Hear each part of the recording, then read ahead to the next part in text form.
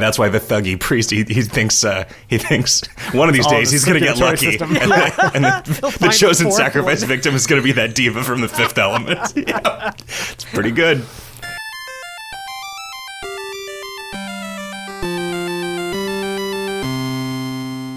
I'm Zach. I'm Riff. And I'm Kevin. It's time for episode number 136 of Video Games Hot Dog, a podcast about video games that we haven't done in a couple of weeks. Yeah. Gentlemen, how was your Thanksgiving? It was pretty good. Delicious. Did you have a turkey, Kevin? Yes, we did. Stuffing? We did. Stuffing. Are you a stuffing guy? Do you like stuffing? Not really. Does anybody like stuffing? I don't like stuffing, and I always assumed that it was because I understand on some level that fucking just moist bread is not a thing that anyone wants. It's Riff, delicious. It's delicious. Man, well, you lube your tubes up with salad dressing, and so everything is delicious. Buy a box of stovetop, not even at Thanksgiving, and just make that for a meal because it is delicious. Just eat it without even cooking it. No, just pour the dried crumbs right down your hole. Yeah, there is something about like either the chives or like the onion bits or whatever in most stuffings that I just don't like the texture of it. It's like mostly softish and then occasional weird chunks that I find kind of unpleasant. Everything with soggy bread is gross, which is why biscuits and gravy is gross. No, open-faced sandwiches that's not true because biscuits and gravy is dry bread that you dip in something and then eat right away. Because like by that argument, chips and salsa is gross. No, because chips are not bread. Chips are chips. Basically bread. Soggy chips are gross. Nachos are gross. No. I am actually going to go on record as saying that nachos are gross. Okay, you're just wrong at this point. So if you buy, here's the only kind of nachos that aren't gross. You go to the movie theater and you buy some nachos. And they give you the tub of cheese. They give you the tub of cheese nachos, dip each chip in, and you do that, and that's good. And then maybe they also give you a little tub of jalapenos to drop onto each one after you put the cheese on it. Zach has questionable taste in chips, though, because he likes chips that are 4 or 5 days old. Oh, that yeah. are sitting out. That might break your jaw. The best cake is angel food cake that the grocery store won't sell anymore because it's too old. I think you just like stale food. I think I like things that are chewy. I like things that give you that almost sexual pleasure that you get from trying to chew something that doesn't want to be chewed. You say chewy, and like by that you mean like a jawbreaker where you have to like work real hard to make any dents. But then you'll just chomp right down like an atomic fireball. You just like it's like lick. I don't even lick it really. I pop it in my mouth and I just immediately. So there is a spot in your mouth that is. Basically, your teeth are like a kind of a vice, right? You get all of the force of your jaw on the corners of 2 teeth in the very back, and that just splits. It's like you are going to crack a tooth eventually, and then you're going to be like, oh fuck, man, that's really hurt. Yeah. Anyway, so basically, things that are really hard are really good. Things Do you that like are, chewing on ice? Things that are soggy, I don't like chewing on ice. What? That's like the one thing I like to chew. No, it's too cold. What? Are you anemic? I learned as a kid. This was like along the lines of the thing that I learned where if you drink milk when you have a fever, you will throw up. Okay. If you want to chew ice, it is because you are anemic. Because it has a lot of iron in it? Well, no. Maybe chewing ice is you indulging an evolutionary drive to chew on bones, like the marrow-filled bones of your victims that are rich in iron. Maybe if you're anemic, your blood moves through your body too quickly, thus heating it up too quickly, so you need the ice to cool it back down.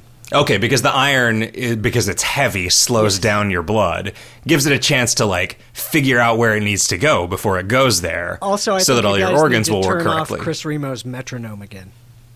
Okay. Oh shit! All right, well, let's have a small break for station identification while we turn off the metronome.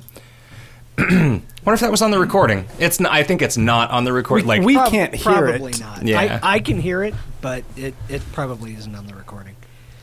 Yeah, I think that just comes out of the head fronds. Yeah, we are for various reasons coming at you from Idle Thumb's podcasting studio tonight. Isn't that what happens when you give out news? Breaking news, yeah. It's breaking news, I guess. Yeah. What is that? They've got is sound that like, baffles on the wall. Is that the here. sound of a teletype? I don't know. Maybe. Yeah, maybe. Although I mean, maybe it's like quite- Morse. but that's like it's Morse code. That's- okay, like, yeah, it's totally what it is. news. Telegraph. News is It's a coming in over telegraph. telegraph. Yeah, that's okay. what it is. But I mean, when I hear that sound in my head, the breaking news sound, it's like somebody hitting a key on a touch Actually, tone phone. fuck, it which probably doesn't- is Morse code. It probably actually is saying something. We should probably figure out what the fuck that is saying. It probably just says breaking news. It might, which would be hilarious. Yeah. Or, I mean, it could just say, fuck you, Brenda. Yeah. Because the guy that was in charge of the audio for that intro to the news was really bitter about his recent divorce. And the world will never know who that Brenda is. Yeah. Huh. What have you guys been up to? Besides Thanksgiving?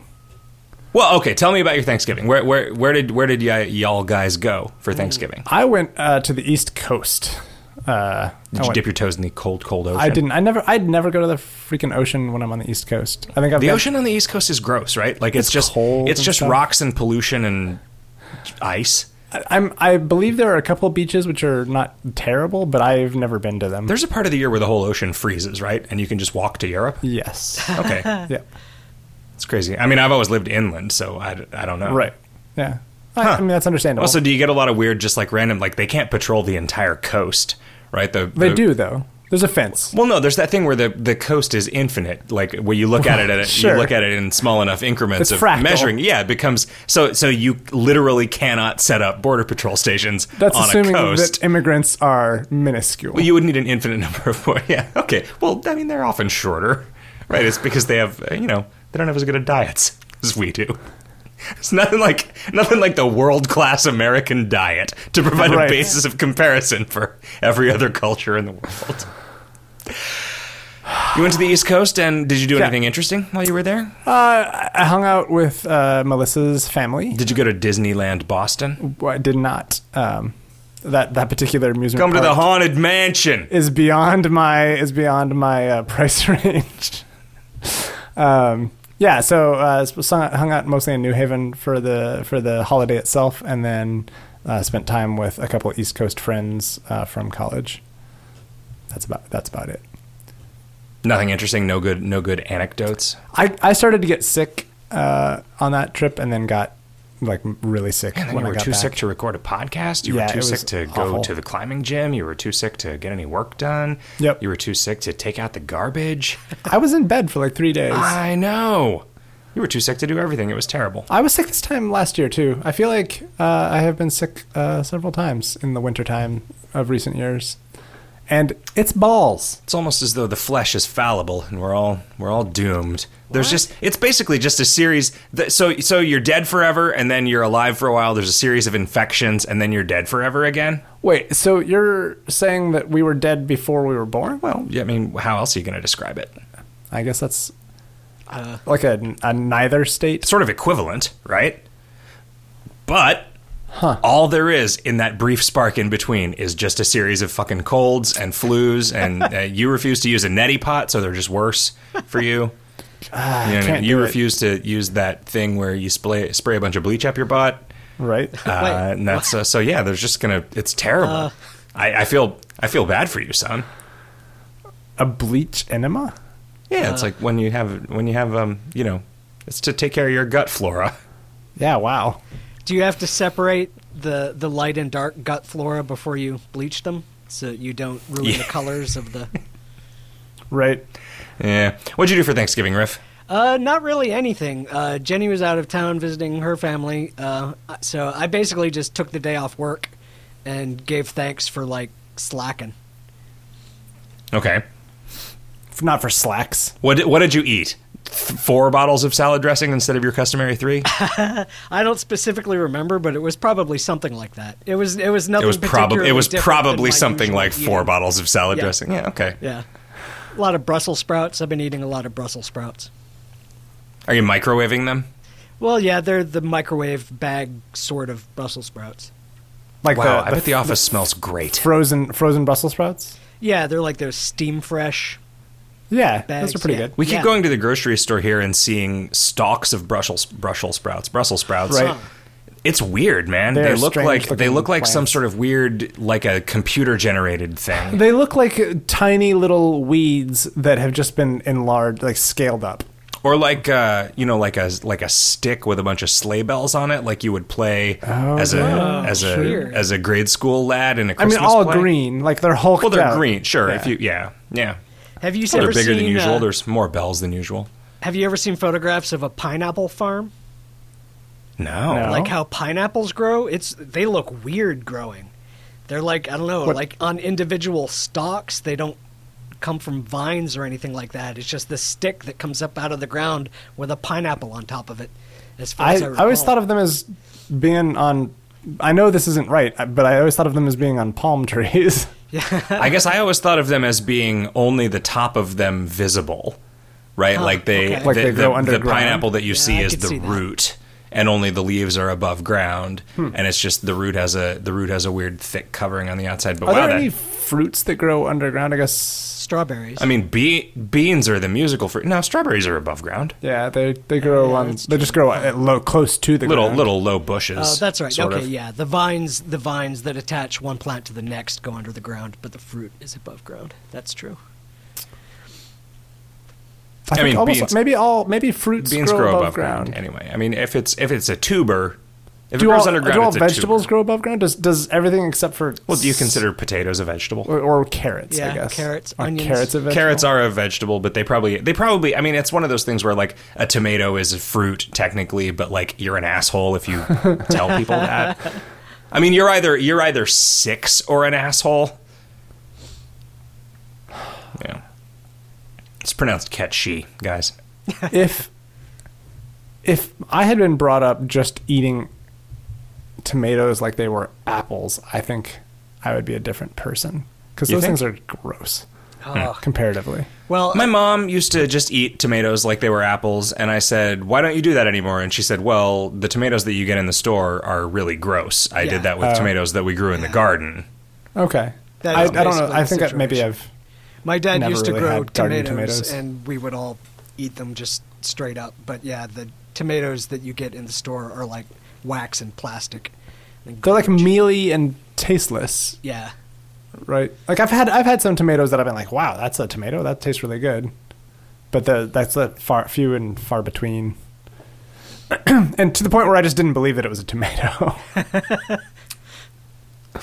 I went to Disneyland for Thanksgiving, and I had a Thanksgiving crepe at the New Orleans Creperie in New Orleans Square. Was it like turkey and Yeah, stuffing? It was, mashed yeah. potatoes and- It was. And there was like a mostly uncooked onion Gross. in the middle of it. Yeah, it was. It was very un-Disney. It was very undignified and Oh, very this is un-Disney. like literally at Disney. Yeah. No, it was at the New Orleans whatever. They didn't place. they didn't have some sort of special feast for all of the They guests? might have somewhere.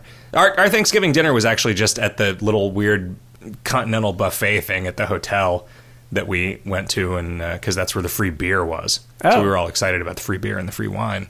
There was free beer just for Thanksgiving, or No, it was part of Every night? It was part of the package that my mom got has some sort of hookup. free beer package. Yeah. So that's basically a free trip because you could drink an infinite amount of beer. Well, sure. It was a pretty expensive hotel it was But especially an expensive hotel for the you can quality drink that it a is lot at of the beer. at the Disneyland Resort. But yeah, I mean, 5 or 6 free beers a day. It adds up, I guess. Probably not enough. Okay. But no, my mom gets some discounts through work at various things, and one of those things is the Disneyland resorts. And so I was looking at what we were going to do, and she was like, "I bet I could get that cheaper." And she did, and then it was some sort of weird concierge version of the room, which is just like, we provide these amenities to make it seem like the hotel is nicer than it is. So you get Like to a use your key back to go room? into this room where there's a bunch of free food all the time. Oh, okay. So I feel like there are hotels and whatnot that, like, if you just know where to go. yeah, like that Omni in Hotel. Austin, where if you Yeah. just like, hey, I'd like a room on the 12th floor, please. And if you get a room on the 12th floor, it's like, all right, every day at 5 o'clock, you get a bunch of free cocktails. Yeah. Like That was pretty great. just some weird things that you happen into at times. Yeah. And I kind of wonder if there is, like, some sort of secret group of people that shares all of these, like, awesome freebie things that you can take advantage of. The thing is, I guarantee that they made plenty of money off of us, despite having given us some free cocktails, right? At Disney. No, at that Omni, and certainly. Well, Jesus Christ, that place was super expensive and not a super duper nice hotel. Like, I mean, you know, we've stayed at some nice hotels, right? Like Sure. like I feel like we know a little bit about not, you know, crazy like 1% shit, but like we've stayed at a bunch of nice hotels, Sure. and so we know like what kind of towels they have at a nice hotel, and that's not the kind of towels they had at this Disney hotel. You pay a premium for being within walking You didn't wipe your distance of- butt with towels. I did, but I mean, I do that even at a Motel 6. I see. Yeah, I mean, it's just like, what? I'm paying for this. If I'm paying for somebody else to do my laundry, I am going to take full advantage of that. And what's the worst thing about doing your own laundry? Getting the shit off the towels. Right. So, like, if somebody else is doing it, yeah, going hog wild. I thought you just threw the towels away. I didn't know that you actually tried to wash them. Well, at home I do. Yeah. But I occasionally have to go to a hotel to steal more towels. Right. Yeah, that's a good point. Look, you don't get to be a man of my station by paying for towels, Kevin. Anyway, we did Disneyland, and it was cool. We went to a tiki bar. Our friend David from Carbine Studios recommended that we go to this tiki bar where there are a bunch of specialty drinks on the menu that when you order them, the bar does a sort of a show for you. Okay. So there'll be some sounds that play, and there's some things on the walls that start to move around, though I think those things weren't really working. Are they some birds? Tiki room style, like wooden carvings of little dudes and stuff. But Weird. there's a lot of it that somebody would order something, and then all the bartenders would start spraying everyone in the bar with water bottles. Like, What? oh, they summoned the rain god by ordering this tiki cocktail. Huh. Yeah. I just drank beer. Don't piss off the fire god, I guess. Oh, yeah? No, wow, yeah, that's rough. But yeah, did that. Was back in Phoenix for a hot minute. Did you know before today that the Fantastic Four corresponded to the elements? I didn't know that before, Yeah, 3 days ago when I was walking, and it was on the Abject Suffering podcast yeah, with our buddies that's- Cole Ross and Gary Butterfield, and they just crazy. mentioned in passing, oh yeah, the Fantastic Four totally correspond with Earth, Wind, Fire, and Water, and I was like, fucking A, they totally do. Why did I Yep. never think of that before? That was exactly. I mean, my fire and earth reaction. are super obvious. Air is pretty obvious. And yeah, then the water's a little it's bit- a little bit of a stretch. Bit of a stretch. That was what I was going for, but Yeah. you beat me to it. But I mean, apparently that's just full on like acknowledged in the comics, right? Like it's stated. It's just not even. But it's Fantastic Four's been around for a really long time. Since I the feel like that 60s. was it was like when the Fantastic Four was a comic that dated to like when my dad was young enough to read comics, Sure. and he was not a guy that would read comics as an adult. Okay. 'Cause Because that's for- that's for kids. That's for kids in the for '60s. babies. Yeah, that's for kids who have not yet discovered the summer of love, Okay. which happens when you're 18. Huh. Whenever a person is 18, that summer is called the summer of love. It's just that all the baby boomers were born in 1950, so 68 was the canonical summer of love. My 18th summer was not particularly love-filled. No. I think I maybe got drunk for the first time Okay. my 18th summer. I washed a lot of dishes at a barbecue restaurant, Okay. so that was okay, I guess. I probably bought a copy of Star Control 2 on CD-ROM. No, I think that happened on my 19th summer. I took some summer theater courses at Carnegie Mellon University over my 18th summer. That was pretty fun. Did you encounter a girl who let you touch her Carnegie Mellons? I'm not gonna kiss and tell. I don't think. The secret to those is that you make a point of remembering their names. Practice. Yeah, also practice. I was on her weird Mormon Christmas card list for a while. That was odd. Oh. I didn't know you were a weird Mormon, Riff. Is not a Mormon at all a classification of weird? Well, you do Mormon? live in Mesa, Arizona. You could be a Jack Mormon. Jack Mormon? Jack Mormon. Yeah, I think a Jack Mormon is like a recovering Catholic. Oh, okay. Okay. Or maybe it's somebody who says they're Mormon, but they don't tithe, so they're not technically allowed into the temple or to wear the magic underwear. Okay. So they don't get I don't their really own know. planet when they die. You know, the thing about Mormons is that every Mormon I've ever met has been super fucking nice and great, and it's like, I mean, I feel like it's the butt of a lot of jokes, but they're just all it's nice. kind of like Scientologists, where it's like, well, you know what? If you're going to belong to some like crazy ass organization, I would rather it be one that just makes it so you're on time for everything and always, you know, do the things that you say that you're going to do and are really kind to people. We could use a little more of that. We could use a little more of that in this crazy modern world. You know what else we could use a little more of is video games. Have you guys been playing any? And yeah. It's been a while, Riff. Wow us. Dazzle us with your list of fucking video games. Well, there's probably more than I've written down here, but I've written down 4. So, let's see. I played a bunch. I started playing Dragon's Lair 2, which was on Steam. Because Did a new version of it come out on Steam or something, or was it just? I don't think had it on my phone for a number of years. Dragon's Lair 2? I've never actually... Yeah. Time Warp? Yes. Oh. I looked for that on the iPhone and didn't see it. Might have been one of those things that was available for a while. I remember playing a bunch of it when we went to the Galloping Ghost in Chicago. They had an actual... It wasn't an arcade version of it. I think it was like a MAME box that had been set up with all the Laserdisc games in one cabinet. Yeah, what are you finding about it? It seemed to be way more linear, but with way more sort of game. There was way more metagame to it. There's all those like there's those optional things that you can get that you have to get to get the best ending. I guess it is hard. It is hard as hell, and I don't know how anyone ever managed to finish it in an arcade without spending like $500. Well, I was gonna say hundreds of dollars. It's possible that they didn't, right? I mean, it took me.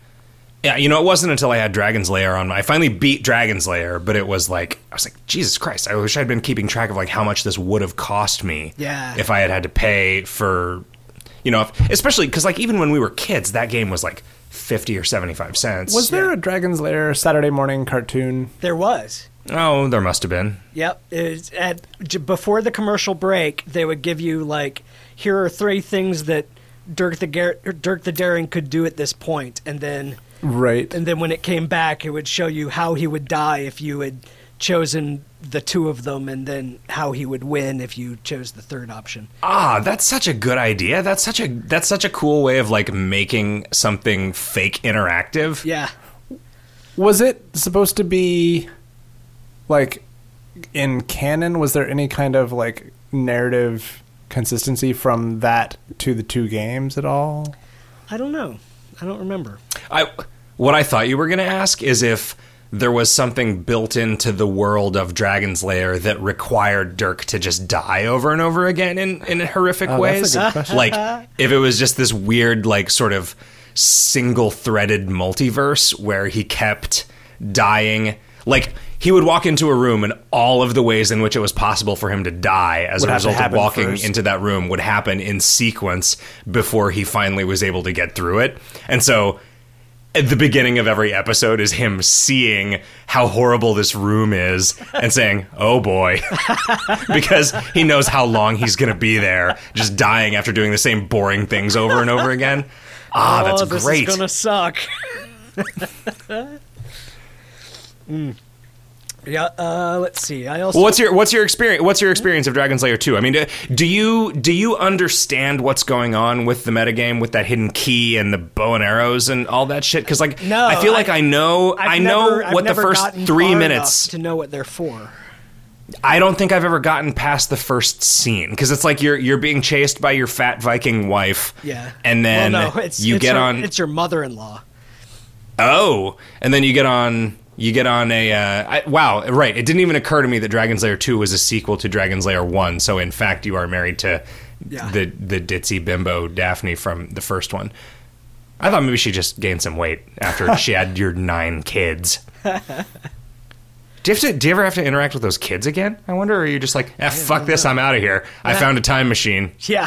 I'll see you guys later. And go back to when I was single. And then the Garden of Eden, and then Bach or Mozart or somebody. Man, it's baffling. But yeah, I got as far as getting past like the sequence where you first warp with the time machine and you encounter the wizard, and then you get to Wonderland. I like saved the game and stopped when I got to Wonderland because it took me like 45 minutes to get there. So if I were to describe a machine that took you to Wonderland, I don't know that I would describe that as a time machine. Time machine. Exactly. Yeah, exactly. A little. But that's more like a weird. fiction machine. You know, I mean, the books in Myst weren't time machines, right? Right. Does the Steam version of Dragon's Lair 2 let you save? Yes. Oh. Yep. It lets you save, and it has, it's got the infinite lives mode, and some various settings. The infinite lives like the mode dragon, is like the Dragon Puncher has. It's like it's called Director's Cut mode, so I guess that there's also some extra scenes in it that weren't in the arcade, but I haven't hit anything that I didn't recognize yet. So Well, I might buy it on Steam just to be able to play it with saves, because that's or pretty great. Alternatively, I imagine I could go to YouTube and buy it for $0 and see just watch the entire everything. thing. Yeah. I wonder if there is anywhere cut together a video that is the version of reality that is Dirk's hell as described earlier, where it's just like, all right, here's every death. I remember the DVD I had or I think I still have it, of the first one had that mode where you could just watch every scene in order. I think this might have that, although I think you have to beat the game once to unlock it or something. Well, what else have you played? Let's see. I played the first few areas of Metro 2033, Metro Last Light.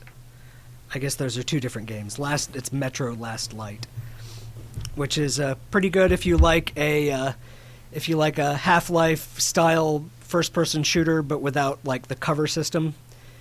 And it's got a lot of stealth. Well, Half-Life didn't really have a cover system, right? I mean, that's what I mean. That's what I mean. A non-cover based first-person shooter like Half-Life. Okay, I mean, but it's just a linear. It's just a linear like story, right? There's no real like exploration or there's exploration, but only of like the particular building you happen to be in at the time. It's got a lot more stealth bits than Half-Life, which is cool. It's a series where you're up on a dude. Your money is ammo, yes, right? Yeah, the good like high quality ammo is money. So you have the option like in a grueling moment to to shoot your money at a guy, which will do far more damage than the bullets that you normally have. I think from my perspective, like, while that sounds like a cool thing, I think the only way that I would be okay with it is if that ammo did 100 times as much damage as normal ammo. Because otherwise, much. I don't know how much. It's not, right? But I mean, is it like so? There's got to be an exchange rate then between the good ammo and whatever ammo you buy with it, right? Or is it like a weird Fallout kind of thing where everybody has only certain stuff and you're limited to just bartering with them? Yeah, I haven't run into a shop yet, so I couldn't really say.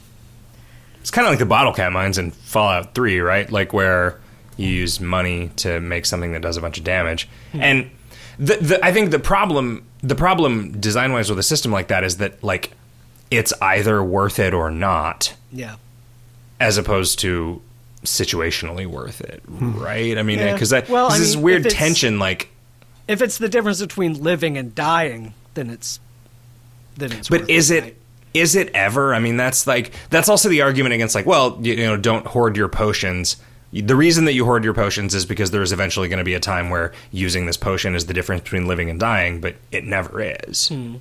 Right? So you either use them all the time if the game forces you to use them all the time, or if you're the kind of person with the temperament that makes you use them all the time, or you keep them always and you don't ever use them at all, and they might as well not exist as a system, except that you get to think about how cool it would be if there was a situation where using a potion was the difference between living, because it's not it's not the difference between living and dying, right? It's the difference between succeeding and reloading from an earlier save and doing something different. Well, okay. Right. And that's the kind of. And so, I mean, those trade-offs, they just start to be like a weird exercise in psychology where your experience isn't enhanced by them. So Spelunky does a pretty good job of forcing you to convert money, which is also your score in the competitive version, into resources. Yeah, absolutely. For example.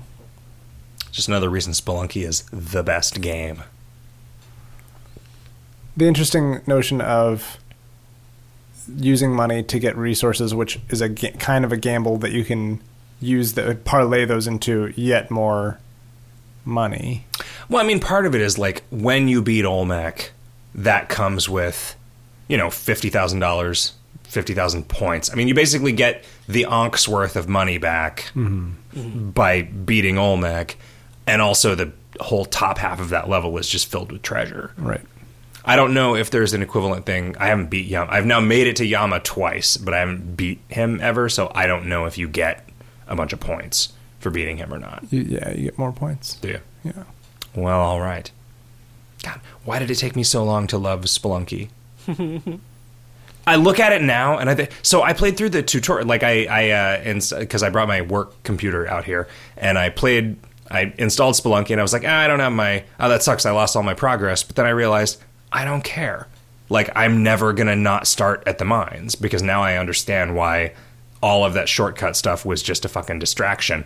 Why did it take me so long? Why were those shortcuts so important to me in the beginning? It's like there's this whole journey that you go through. But not having all of the companions unlocked means you get to do weird, crazy bullshit with them. I mean, I'm not actually going to do any of that, but you could. But I could, and that's exciting. Yeah, Jesus Christ! I'm at this point where. Are you going to get in on Chris and Nick's Idle Thumbs streams? Twitch streaming? Yeah, I don't know. I feel like I am not. I might be able to provide entertaining enough commentary if I really force myself to do it to make it worth it. I've never really felt like it would be of any interest to anyone to watch me play a video game. But I guess that's not true. I mean, I often don't have pants on. And that in and of itself is entertaining. Yeah, absolutely. No, every once in a while I jump for joy. Woohoo, I got a red gem! I've often felt that people watching me play video games would just be infuriated. They would be really, really angry. Yeah. I mean, Spelunky, I feel like you couldn't really play in a way that... If you got really good at ghosting, it would be super boring to watch you play. But are you going to? I don't know. You don't play. I don't know. Even like Bananasaurus Rex videos, I skip through just to see the interesting bits. And because he'll take 3 hours to finish a run. I almost don't want to beat Yama because once I beat Yama, there will be nothing left for me, and I will have to be done. Well, that's not strictly true. Well, sure. There's still like beating Yama in the daily challenge. Right. Right. Yeah. Ah, man, having that leaderboard of Steam friends, so great. God, why is that game so fucking good? I'm seriously asking though, like, why did it take so long? I mean, because I tried several times. Like, I've heard Spelunky is really good, like the old Game Maker version, and it wasn't until we did it as an assignment that I like really gave it a chance and really began to like understand. I still haven't gotten the opportunity to really give it a chance like that. Probably after Christmas is over and stuff starts going on sale a bit, I'm gonna look into getting a PSP and play the PSP version. Or a Vita, you mean? Vita, that's what I mean, yeah. I was going to ask if you'd gotten a Vita yet. No, I've been holding off. It is getting close to the margin of the number of games that I'm interested in that makes it worth buying, but it is not quite there yet. I need like one or two more things. I think my argument would be that there is a skill threshold that you get to with a game like Spelunky where you start to feel like you're just doing better all the time instead of just being frustrated, right? Because it is hard, and if you are running up against a sort of a barrier that you cannot get past, like you are super likely to just be like, screw this. Yeah, I guess if you're super unlikely to survive a level, you are not going to appreciate the level for the optimization puzzle that it is. Yeah. Right? I mean, yeah. And I guess, like, not realizing, like, well, okay, you look at a given grid, you look at a given, room of a level, and you see that it is designed for the platforming rules that you didn't know when you were scared to sprint, and you don't know that you always sprint. Like, you might as well not have a non-sprint mode. Right. If you're really going to play the game, because you jump further, and you know exactly how your guy is going to react to gaps of a given size or whatever. Yeah. And I guess it's cute before that, but it's not like, you don't really start to internalize, like, oh man, this is why this is so good, until you can engage with it at a level that takes a while to acquire that kind of mastery. And I mean, still, fucking 2 out of 3 daily challenges, I die on some spikes in the mines. Gotta stop playing. I've been playing the daily challenge, like, immediately after waking up. And then I started finding, like, what if I just play one game in adventure mode and then do the daily challenge? Yeah, that's what I was just going to suggest. Do like a one. And I do a lot better, but then it's like, well, fuck, now it's like an hour after I got up and I haven't started working yet because I've now played Spelunky for an hour instead of 15 minutes. And so, yeah. What else, Riff? Let's see. I've played some of Etrian Odyssey Untold: The Millennium Girl, which I don't really have a lot to say about. It's basically Etrian Odyssey 1 remade into the engine from Etrian Odyssey 4. So it's pretty. It looks good. It's the same basic gameplay, the turn-based JRPG monster killing and drawing your own maps. It's got some new options that are kind of interesting. There's like a story mode where instead of rolling your own characters, it gives you a bunch of pre-generated characters with their own names and identities, and you get more cutscenes and conversations and stuff. So there's more of a story. But otherwise, it's basically Etrian Odyssey 4, and it's pretty good. Huh. The thing I play... I was just led to think about how funny it would be if there was an Etrian Odyssey game that, if you actually followed through with it and mapped everything out and annotated everything, that what you ended up with was some ASCII art porn of Deanna Troi with no shirt on. That would be pretty good. Wow. That'd be great. The map would have to be really, really big. Yeah. That would be really great. And you'd have to have a lot of areas that were just like, why is this dungeon shaped like a nipple? It's 25 floors, so you could do like a 5x5 puzzle piece them together. Yeah. Yeah.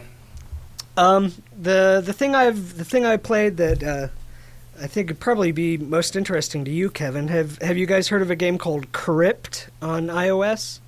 It's a portmanteau of corrupt. Yeah, it's another Crypt. Michael Brow. Like a brow. Yeah. But is it Corrypt? Corrypt?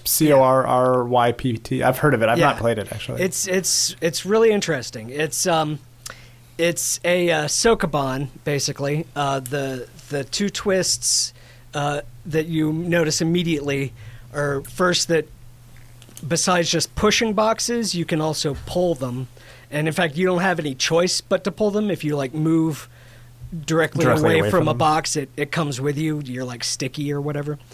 So you have to scrape it. You have to scrape it off if you're on a corner. Yeah, you have to scrape it off a corner or something. Yeah, and instead of it being discrete levels, it's rooms in a larger complex. So the boxes are blocking your way to the next doorway, or they're blocking a mushroom that you want to pick up or something. And you have but you can bring blocks with you between the rooms? Not usually, not at first. You have a mini map that shows all the rooms you've entered, and there's some NPCs that give you quests like bring me back 8 mushrooms and things like that. The weird thing is, after you've gone through the early part of the game and it's introduced you to all the different elements of the game, there are some NPC creatures that that move automatically and will push boxes around if you push boxes in front of them, and there's a different kind of monster that makes all the same moves automatically that you do, and things like that. And once and the most important one is that there are score gems. There are like 7 score gems in the game, and apparently the goal of the game ultimately is to find and collect all 7 of them.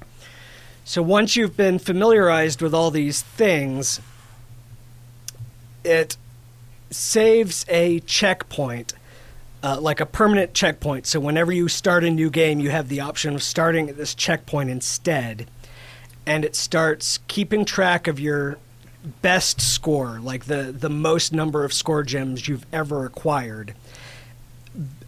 And this is important because I don't want to go into too much detail because it would be a spoiler, but once you pass this point, the game starts to destroy itself as you're playing it. So you have to figure out what's going on and how you're affecting the game, and how to manipulate this destruction in such a way that it falls apart slower in your favor, so that you can get everything before it becomes impossible to play anymore. Yeah, it's really interesting. Are you playing it on your phone? I've been playing it on iPad, but it's also on phone.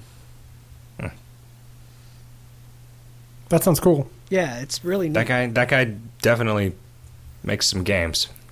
Oh, I also played a little bit of Eldritch because that finally came out on Mac. Oh yeah? Yeah. It's pretty good, although it has, like, I spent a lot of time in the first world and was doing really, really well, and I had a ton of stuff and the destruction amulet and plenty of ammo so that I could drill through walls and was doing great, and then went to, like, the second world and got destroyed pretty quick. Yeah. And, like, I feel like I could learn the second level pretty well, but I don't want to take the time going through, because it took a long. Just go to the second. Go to the second world first. Yeah, I guess you pretty much have to, but just that's what people do. People go there first because it's the hardest one. So there's the second one harder than the third one. Is that? I think so. Is that the? Yeah, that's what I've heard. Like, it's just way more intimidating to think of going there without all the gear I had. But going and exploring the first world properly to get that gear takes so long. This takes a long time. Yeah, I mean, I think Eldritch, to me, would work better as a game without permadeath. Yeah, I agree. And I know that just goes against what it is, and I don't want to be the guy that's like, why are your turns in KOL limited? That doesn't make any sense. Right. Well, why couldn't you let me save and load in NetHack or whatever? But I just think because of the kind of like painstaking nature of Eldritch, and the fact that like the way that you succeed in the second level is to play it like a fucking stealth game, and like you can play the first level that way too, but I'm not going to play a stealth roguelike. Like, I'm not going to play a stealth game with permadeath, because the whole thing with the stealth game is that it just takes a really long time and requires a lot of patience. Yeah. And man, those if you fuck up once, it's over. Are so fucking scary. The ones that teleport. Yeah, when you're not looking at them, like those monsters in Doctor Who. The weeping angels. Yeah. Man, those every time, like I thought I got away from him at such an angle or around a corner or whatever that he wouldn't be able to get me, and then it just makes that noise and you take a hit and my vision like goes everywhere because I jumped with the mouse. Yeah, and there's just not there's nothing you can do. Yeah. Well, what you can do is not activate them in the first place. Well, right, but I mean, I've never actually been able to internalize exactly how those things work. If you get close to them, they activate. Do they notify you when they activate? Sound. Okay. Yeah, they make like a rumbling noise. And then you have to back away from them, keeping them in sight. Or you don't have to back away, but you have to navigate with them in sight the whole time, because if you are line of sight to them but are not looking at them, right, then they backstab. Yeah. They move and backstab. Yep. I guess that expansion for that is coming out pretty soon. Yeah, the Mountains of Madness. Yeah. Should be pretty cool. What about you, sir? In an iceberg. Oh, What have you been playing, Zach? I played about 10 seconds of the Xbox One. Oh, yeah? Yeah, we went into Innoventions in the Magic Kingdom at Disneyland, where they had a bunch of, there was like the House of the Future and stuff. We were killing time waiting to see Captain EO. Okay. Wow, which- they're still showing whoa. that? That's They brought it back. They brought it back, Oh, yeah. okay. It's man, that's a fucking weird movie. Yeah, it's like I had forgotten 15 how. minutes long or something. Yeah. I saw it when I was a kid, but that was Yeah, I don't so did remember I, it at all. and I don't think I was able to really internalize how weird it was. weird it was. What then. What is the idea of it? I forget how that went down even a little bit. Well, so Michael Jackson and a bunch of animated, cute, bumbling alien guys are the crew of a ship that's like, oh, they get one last chance to not be the screw ups of the Space League or whatever, and they're always, everything is always Hooter, the elephant guy, is always messing everything up, and they say Hooter.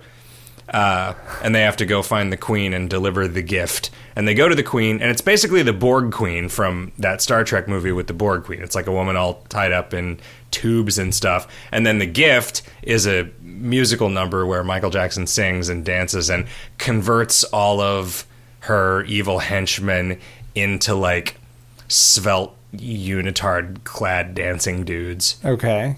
It's Is it a ride? No, there's a little bit of rumbly in the seat and stuff, but it's mostly just a 3D movie, Wait, way before there was like normal Well, 3D. I mean, it was pretty impressive. Like, so I remember before Captain EO came out, they had a 3D movie that was just called like a Journey into Your Imagination or something, which was just a bunch of like, hey, this is like a tech demo for our 3D theater. Right. Right. It was just a bunch of stuff floating in front of your face and things flying at you and stuff. And then after Captain EO, they had like Honey, I Shrunk the Audience, which was sort of a stage show that then transitioned into a 3D movie. Okay. As the audience got shrunk. All right. And then you flew around on a bee or something. I don't know. Okay. And then, they like spray you with water and they pump smells in and stuff. I mean, it's fully interactive experience. Okay. Anyway, I got to play an Xbox One for a few seconds where I walked up to try to play Angry Birds Star Wars Kinect. The Kinect wasn't working, and so I was unable to provide any input to Angry Birds Star Wars Kinect. So when you say you played... yeah, no, I mean, I full on got to have the experience of having an Xbox One, apparently. I don't... There were other people on either side of me playing some sort of... I was like a motorcycle game or something. I don't know. Something where they were like steering some racing vehicle by like leaning back and forth. Okay. Or waving their arms around or something. Yeah, I don't even know. But yeah, Xbox One. It's pretty good. I played Yahtzee's game. Oh. Have you guys played that? It's called the Consuming Shadow. There's no Mac version, and I haven't tried it out. It'll probably work on Wine, but I haven't made the effort yet. How is it? Oh, is there not a Mac? I mean, it's just a Game Maker game. I'm surprised. If he's using Game Maker Studio, he ought to be able to just export the I saw demo you versions play it to- for 2 minutes. Yeah, it's neat. It's, it's got an interesting metagame. I don't know how good I think the moment-to-moment play is. Like, you're sort of moving around in a maze. It reminds me of an old Nintendo game that has, like, a bunch of different play modes where there's, like, a map, and then you're doing a sort of a time management game out on here, and then you're doing a sort of, like, trade resources for resources game in particular places, and then it goes into the, like, action sequences that are kind of clumsy, and the sprite's too big, and it's scary. And it's hard. And Isn't one of your don't- resources like sanity or something? Yeah. Okay. It's got a lot of... I mean, I don't think he's going to be able to sell this because he's going to run afoul of Nintendo's patents on the sanity Oh, right. fucking things up. Sanity effect. Like- Are those actual patents? Yeah, that's the reason that only Eternal Darkness has ever had those sanity effects is because it is patented. What? Yeah, that's a mess. Huh. But, I mean, he'll do it. Maybe he'll get sued. And that'll get him a bunch of attention. He'll sell a bunch of copies of the game. Who knows? It's good. I mean, I would buy it if he sold it, because I like that guy. And it's a neat idea. Seems like it'd be good for... I don't know that... He should put it out on iOS. Yeah, that would work. I mean, the new Game Maker, he just has to buy that $400 module to export it to iOS or whatever. It's neat though. It's like Oregon Trail-y, and the when you are moving around in the spaces where you're a dude, you're just like the sort of a silhouette of a guy in a suit walking around. You have a gun, not very many bullets. There's monsters. Does Amnesia not do what you're talking about with the insanity? No, it doesn't really. Yeah, not really. It doesn't really do a lot of the like fakey stuff. Yeah. Where it's like you don't ever in Amnesia, you don't ever walk into a room. It does make noise, but you don't ever walk into a room and then it's like, oh, this isn't real, and then it pops you back, and it doesn't like make a doorbell noise like somebody rang your doorbell or whatever. I don't know to what extent that patent actually stops anybody from using these things. I mean, I think it would be real easy to make it kind of hackneyed. If you did it kind of hokey. Hackneyed is not the right word. Hokey. Well, you could take a hackney carriage. Right. You take a rickshaw. Yep. But then it's like, wait, this isn't happening because there aren't any rickshaws here. Right. What is this, San Diego or China? I played some Tearaway on the Vita. I bought Tearaway on the Vita. Well, so I decided to play Tearaway, and then the following day I played Tearaway because the fucking Vita works exactly like a goddamn PS3 in that like if you want to play something, oh, sorry, you're not going to be able to go to the store unless you do this software update. And then the software update was like, oh, we'll be done in 40 minutes. I was like, cool. And then the next day when I picked it up again, it was like, oh, sorry, we got 4% of the way through this and then stopped. Just kidding. Now we'll be done in 39 minutes. Like, cool. Thanks, Vita. But I bought it anyway. And then I played like 20 minutes of it. And I don't know. It's cute. And I like, what I don't like is this game incorporates how whenever the screen of a handheld video game device that you're holding gets dark enough that you can see your reflection and you are reminded what a disgusting monster you are. This sort of cooks that into the gameplay. Where, oh, look, there are my fucking bristly whisker jowls just in the sun. Like, cool, thanks, good. This is, I want to invent a way that in like social situations out in the world, like maybe if I was always on a stretcher, every time I talk to somebody, I want to be basically looking down across my entire body so that all of my unshaven, sweaty, pimply neck folds are always maximally visible. Because that's what you look like. In your reflection, in your fucking 3DS, you're like, Jesus Christ. It's like some fucking Jabba the Hutt monster version of me. Because you're not supposed to look down at stuff. I kind of never want to get a blowjob again. Because, Jesus Christ, this monstrous reflection of me in the 3DS, that is the only me that has ever been blown.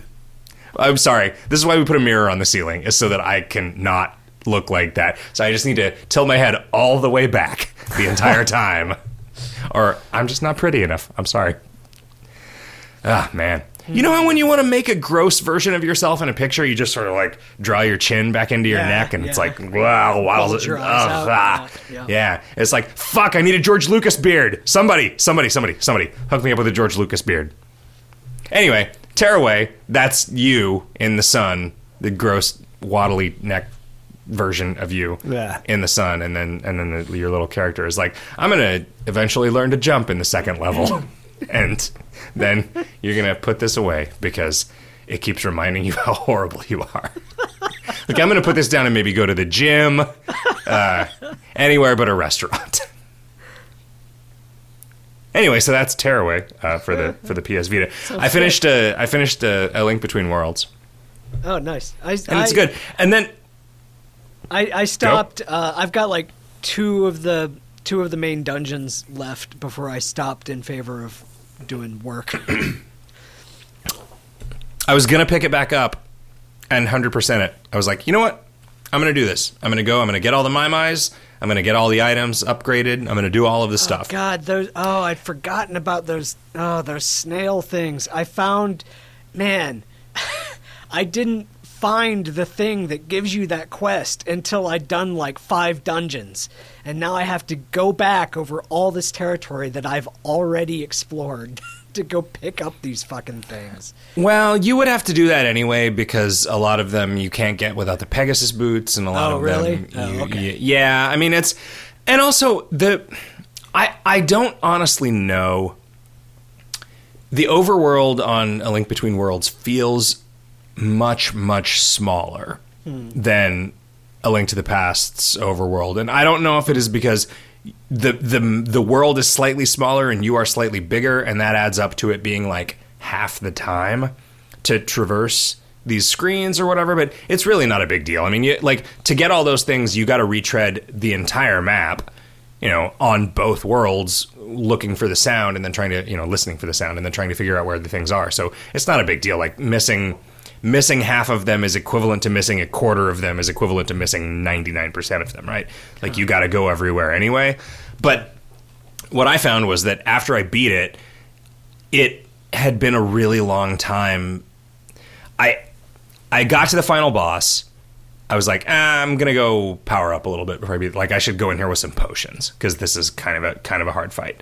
So I saved, went and got all of the bottles that I hadn't gotten, bought a bunch of potions, went in and beat it, but didn't save in between doing all of that last stuff. So when I sort of popped in to finish it up, I was like, oh man, I lost an entire hour and a half long sessions worth of, because what I did in between saving and finishing the game was grind out 2,500 rupees to go buy that final bottle from the fairy that gives you the bottle once you give her 3,000 rupees.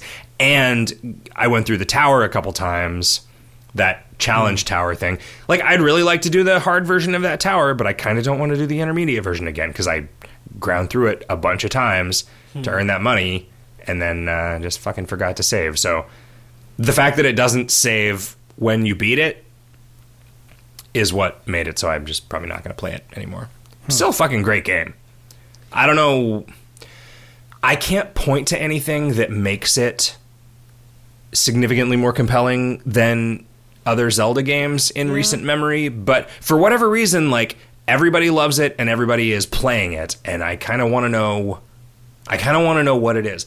I don't think that it has anything to do with the... is neat. I mean... The what? The flattening into the wall thing is... Yeah, but it's not... an interesting tool, but yeah, I don't know if that's... I can't point to that as being the be-all, end-all of it.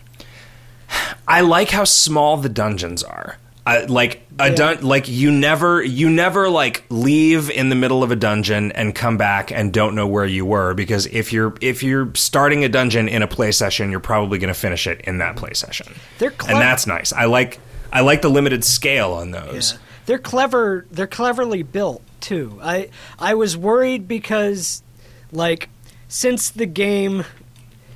you don't get the vast majority of your tools from the dungeons, it can't guarantee that you have any particular tool except for the one or two that you had to use to open the door to the dungeon, and therefore they generally don't have any puzzles that use more than that one or two particular tools, and I was worried that was going to therefore make the dungeons less interesting, but they've done a good job of building around that limitation. They're still pretty interesting.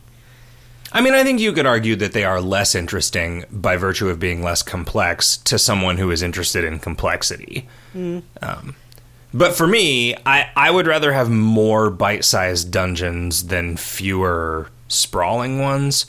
Because the thing about sprawling Zelda dungeons is there's always that moment where you make a wrong decision and then have to do a fuckload of backtracking to get back to where you were because you walked off of one ledge or whatever. You went through a one-way door when you didn't mean to or something. And this really seems to have dispensed with that. Yeah, it's much kinder. It's a much friendlier game.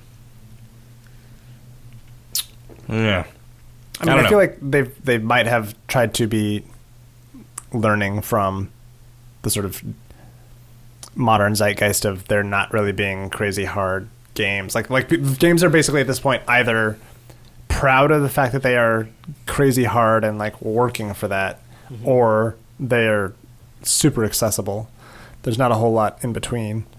Yeah, I mean, I don't really remember A Link to the Past being hard. I don't remember there being a lot of points at which you would have gotten stuck. I mean, I ended up looking at a walkthrough twice to beat A Link Between Worlds, but they were both for just optional things.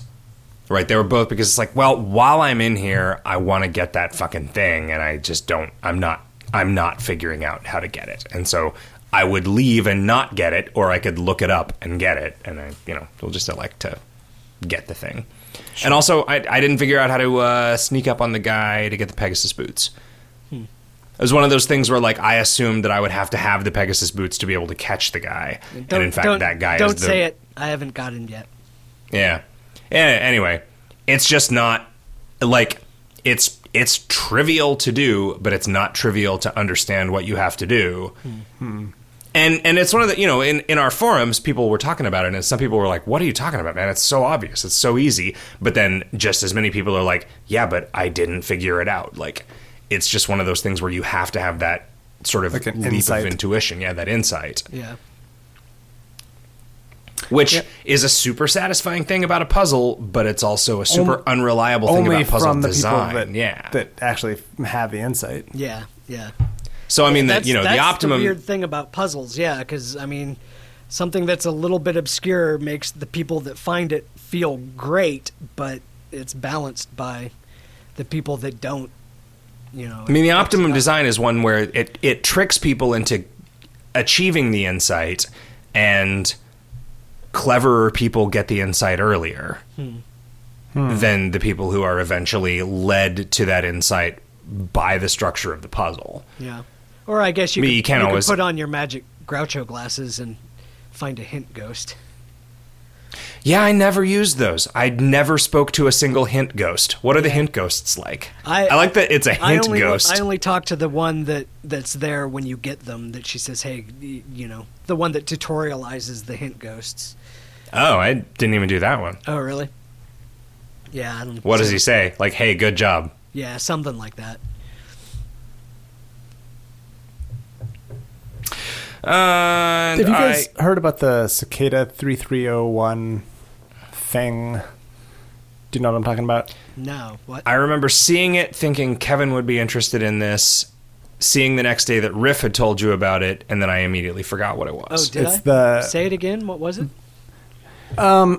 Cicada 3301? Yeah, or just 3301 maybe. It's that, like, sort of, we are a group of people looking for smart people, basically, and then just like a bunch of hidden messages on the web. What was your theory? Was that it was an anonymous recruiting thing?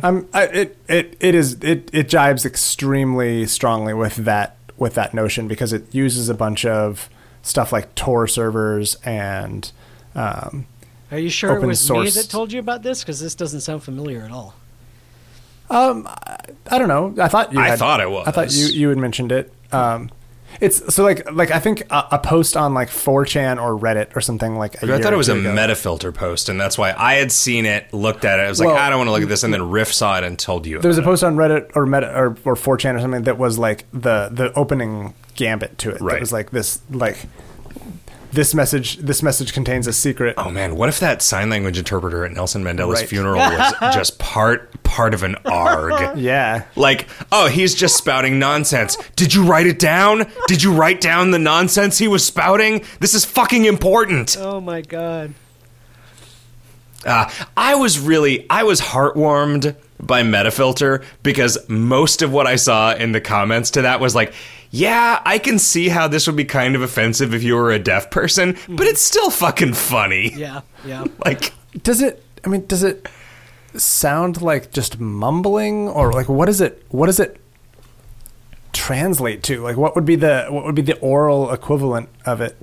I mean, did you see that his just noises? The fake Twitter account made for that just posts random words. For those listeners who haven't heard about this, at Nelson Mandela's funeral there was a sign language interpreter who was later revealed to be someone who did not know sign language and was just making nonsense gestures the entire time, which, like, you got to admire that guy's moxie. Yeah. Like that, you know, people describe it as like sort of like the premise of a sitcom where oh no, I was trying to impress a girl and I told her I knew sign language, and it somehow ended up with me in this situation where I have to be a sign language interpreter at the funeral of a beloved political activist. Yep. A political evacuee. The word that I made up for it was horrilaribus, as a portmanteau of horrible and hilarious. Where does the B come from? Oh, I guess horrible. Yeah. Fine. Oh, while I was at Disneyland, they had a bunch of, there was an arcade, which I went on while my mom and my girlfriend rode Space Mountain. Yeah. Yep.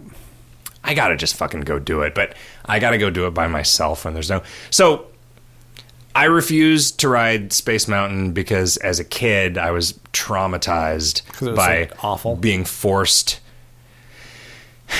Riding Space Mountain wasn't terrible. Being forced to stand in line for an hour and a half of just terror, screaming and begging to not go on this thing that I was terrified by. Wow. I mean, it's a testament to how good my childhood was that was the most traumatic thing that happened to me, was going to a fucking amusement park and riding a roller coaster. Without having been on it, you were freaked out by it? Yeah. Huh. And I don't even really remember it. That's fascinating. It was being in line for it that was the trauma. And so I'm just like, you know what? I don't need that. It might be great. Like, I know that it's fucking Disneyland, so it's not like it's going to be a vigorous enough roller coaster that it amounts to anything. It's both space and a mountain. I mean, sure. Those I mean, are two awesome things. I do like both of those things. And in fact, I like both of those things. Right. But it's, I don't know. So I'm just like, I'll just go to the arcade. Also, it's an opportunity for me to just fucking go to an arcade without... Sure. So something that I like about being an adult is that sometimes I can go to an arcade and stay there the fuck as long as I want. And there's nobody waiting for me. There's nobody like upset that I'm still there. There's nobody sad that I'm still there. There's nobody impatient that I'm still there. I can just be there as long as I want. Being at Disneyland, not one of those times though. Like I went and I got $5 worth of tokens. And then I was one game. No, I was $1 into them when they were like done, and it was like, okay. Wow, they got through all of Space Mountain after you played. Well, they had gotten a fast pass. Wow. Right, so they went back and got right on, and I'm fucking good at video games. Okay. Also, there are some people who play Robotron at that arcade who are real fucking good at Robotron. High score table. I am usually a guy who can crack the top 10 on a naked Robotron machine, you know, at a place. It's not like at a Robotron tournament or something, right? But 19th was the best score I could manage. Wow. On the Robotron there. Yeah, I think there's some people with season passes to Disneyland who enjoy going to that arcade. But one of the things that they had was a bunch of cabinets of Fix-It Felix Jr., which was the game that they made as a promotion for Wreck-It Ralph. Which is, you know, is very much like an 80s arcade game. Did it play like the movie? Yeah, I mean, it played like the video game that's pictured in the movie, right? Sure. So basically, there's the guy on top who's dropping bricks, and you are moving discreetly from window to window, although it's not discrete. It's not like quantum movement. You do occupy the space in between the windows. You just can't stop. Okay. In those spots, and the bricks can hit you while you're in transit between them. But you have to go to each of these spots, hit a button that takes a little bit of time, and fixes the thing. He can redamage spots. It's pretty straightforward grid. The first like 2 or 3 levels are identical, which leads you to believe that it never changes. Right. But then like starting on the 4th level, it starts changing. Huh. I might be wrong, but it might be the first 2 that are exactly the same. The building gets taller, and you start getting moves that you can't make vertically, at least. Like there start to be little sort of gaps. maze sections. But yeah, no, it's just a video game. What was impressive to me was that it had both the visual and the gameplay aesthetic of an 80s game. Yeah. Like it was like they tried to be true retro. Yeah, they really did. But from a design standpoint, from a game design standpoint, not just from a visual design standpoint. You know, it was like, this is cool. They didn't overdo it. You know, there's like a power up, which is you get a hat that just renders you impervious to harm for a little while. Cool. Yeah. I was really impressed with that movie, with how it was evident that the people that wrote and made that movie were really familiar with the topic and weren't just scheming. Yeah, for a non-Pixar animated movie, it was fucking good. Yeah, you know? it was fun. Though that said, it's one of those things that's like, well, is that good, or am I just not really capable of evaluating whether things are good or not? Because I feel like Ready Player One, oh yeah, that's a good book, but it's not really, right? It's just very much in your... It's just pandering, sure, right?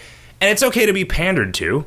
I mean, that's, you go to place, pay $40 for somebody to pander to you. It's a reasonable service.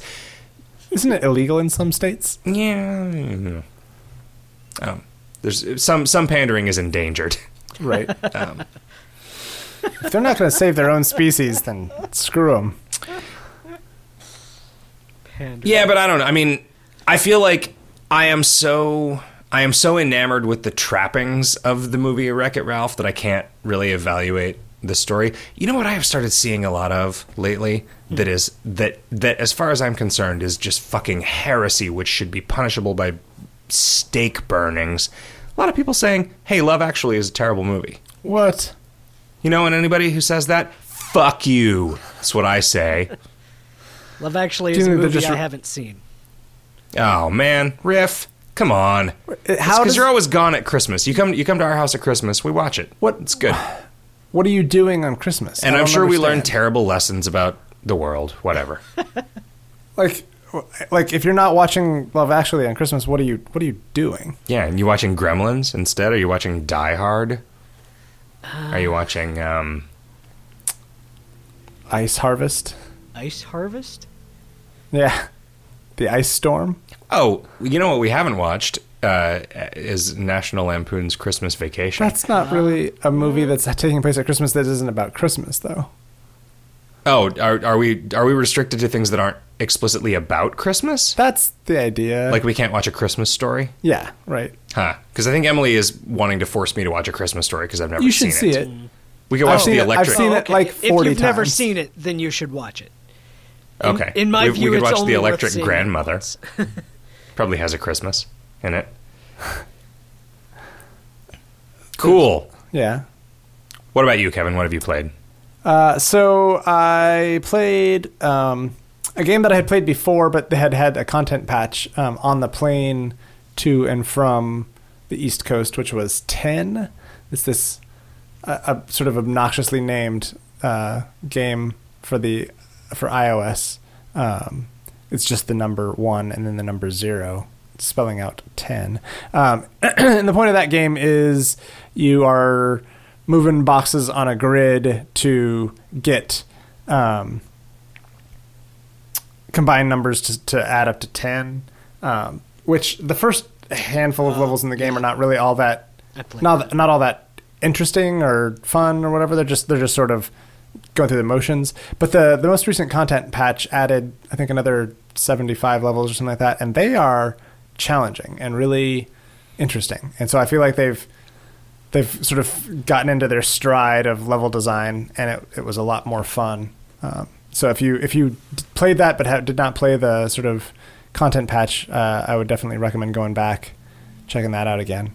And then hanging out with some of Melissa's college friends, they had just gotten a PS3, and so they were playing Little Big Planet, and we played that for several hours, and it was a lot of fun. I had never really played it. I'd seen a couple of people play it when it first came out.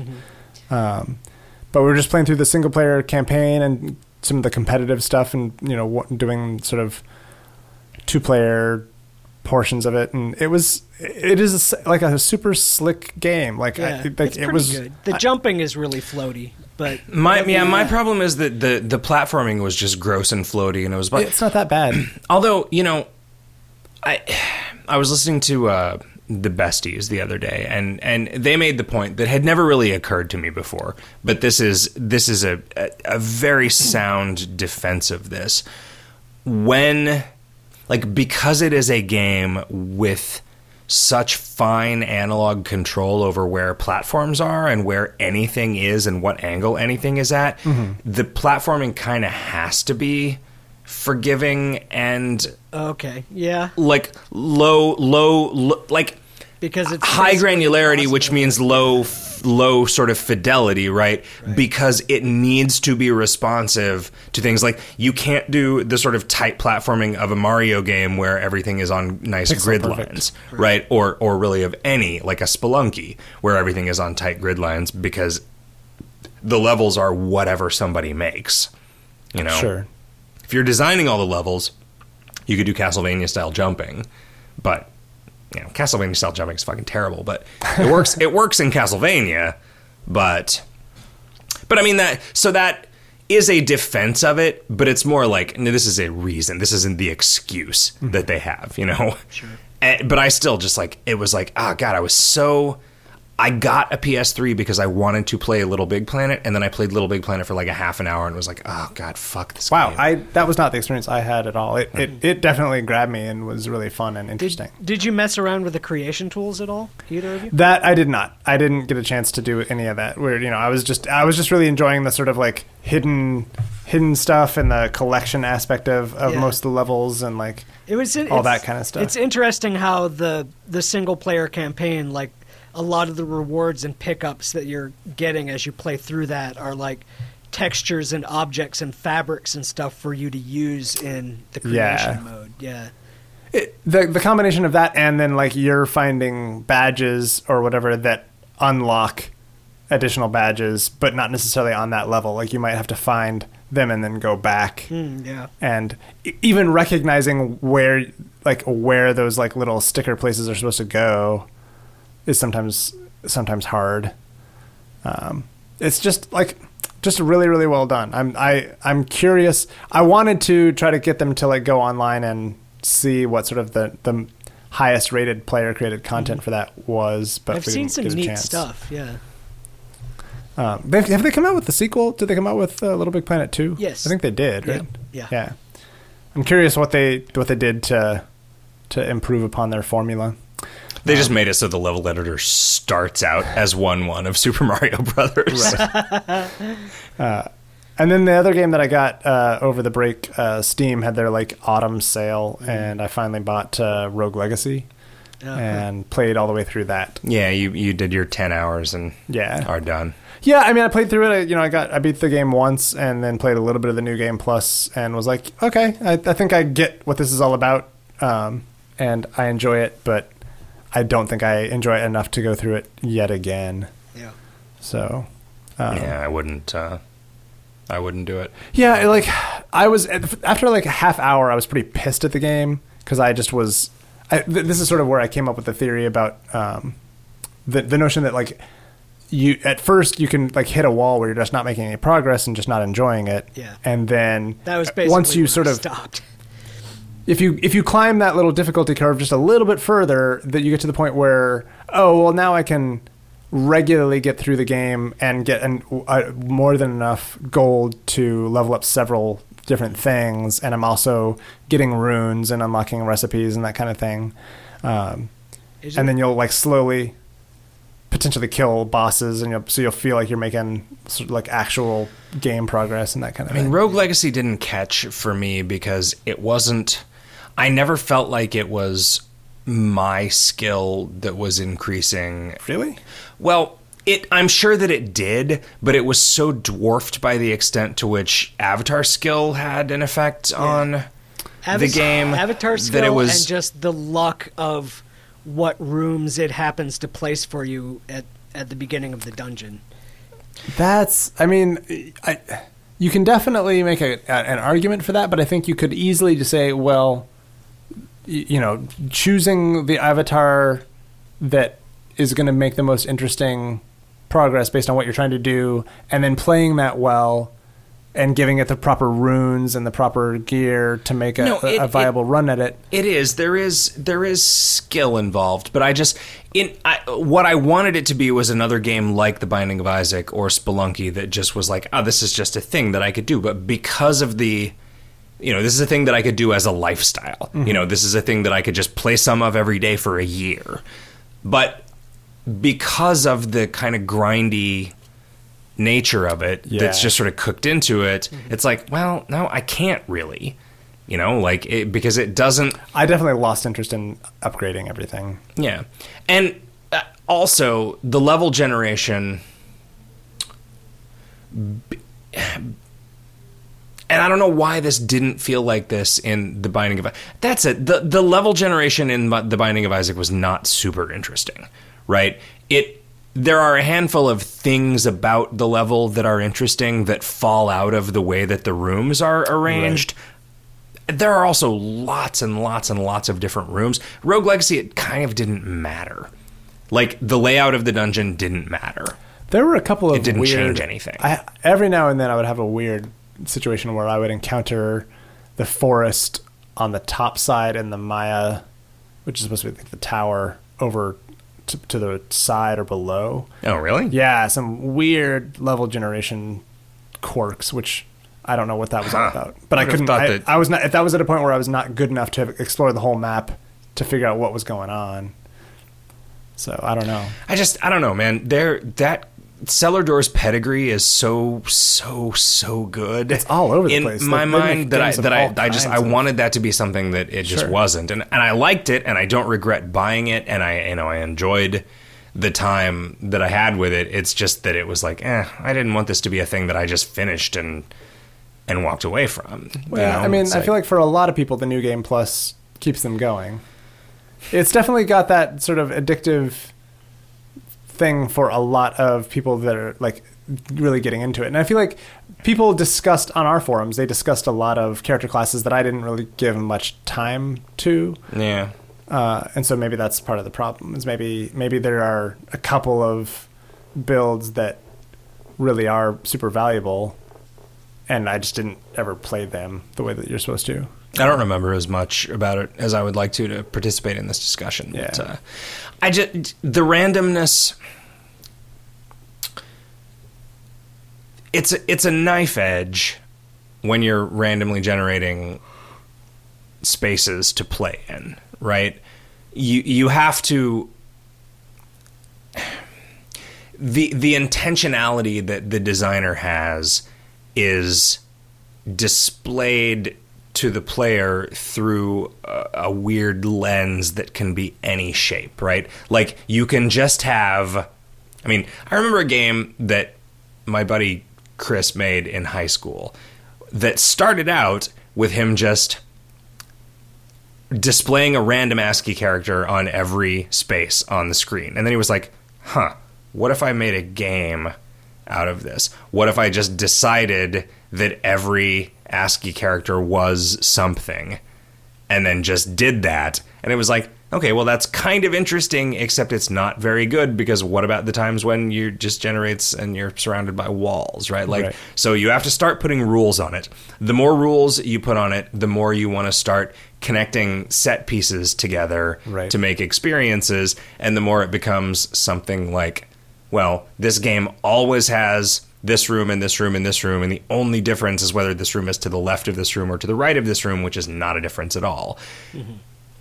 Like, so it's a fine line between, like, figuring out how... I mean, Spelunky does that, but you don't notice it, and it doesn't feel like that. Spelunky does it in a super clever way, too, because it's... I mean, this is just another reason that Spelunky is the best video game. But...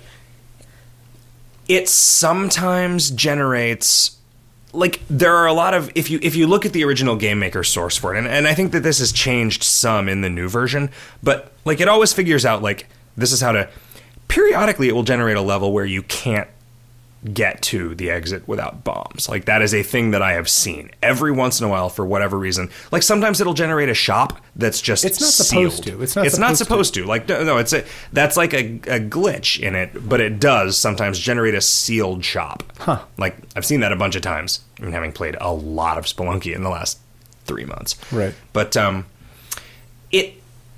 because it allows randomness in the rooms that aren't on the critical path from the starting room to the exit, like, it creates these situations where it's like, well, sometimes there's a room over there that I can see that's got some gems and a crate in it that will take me 1 bomb to get into there.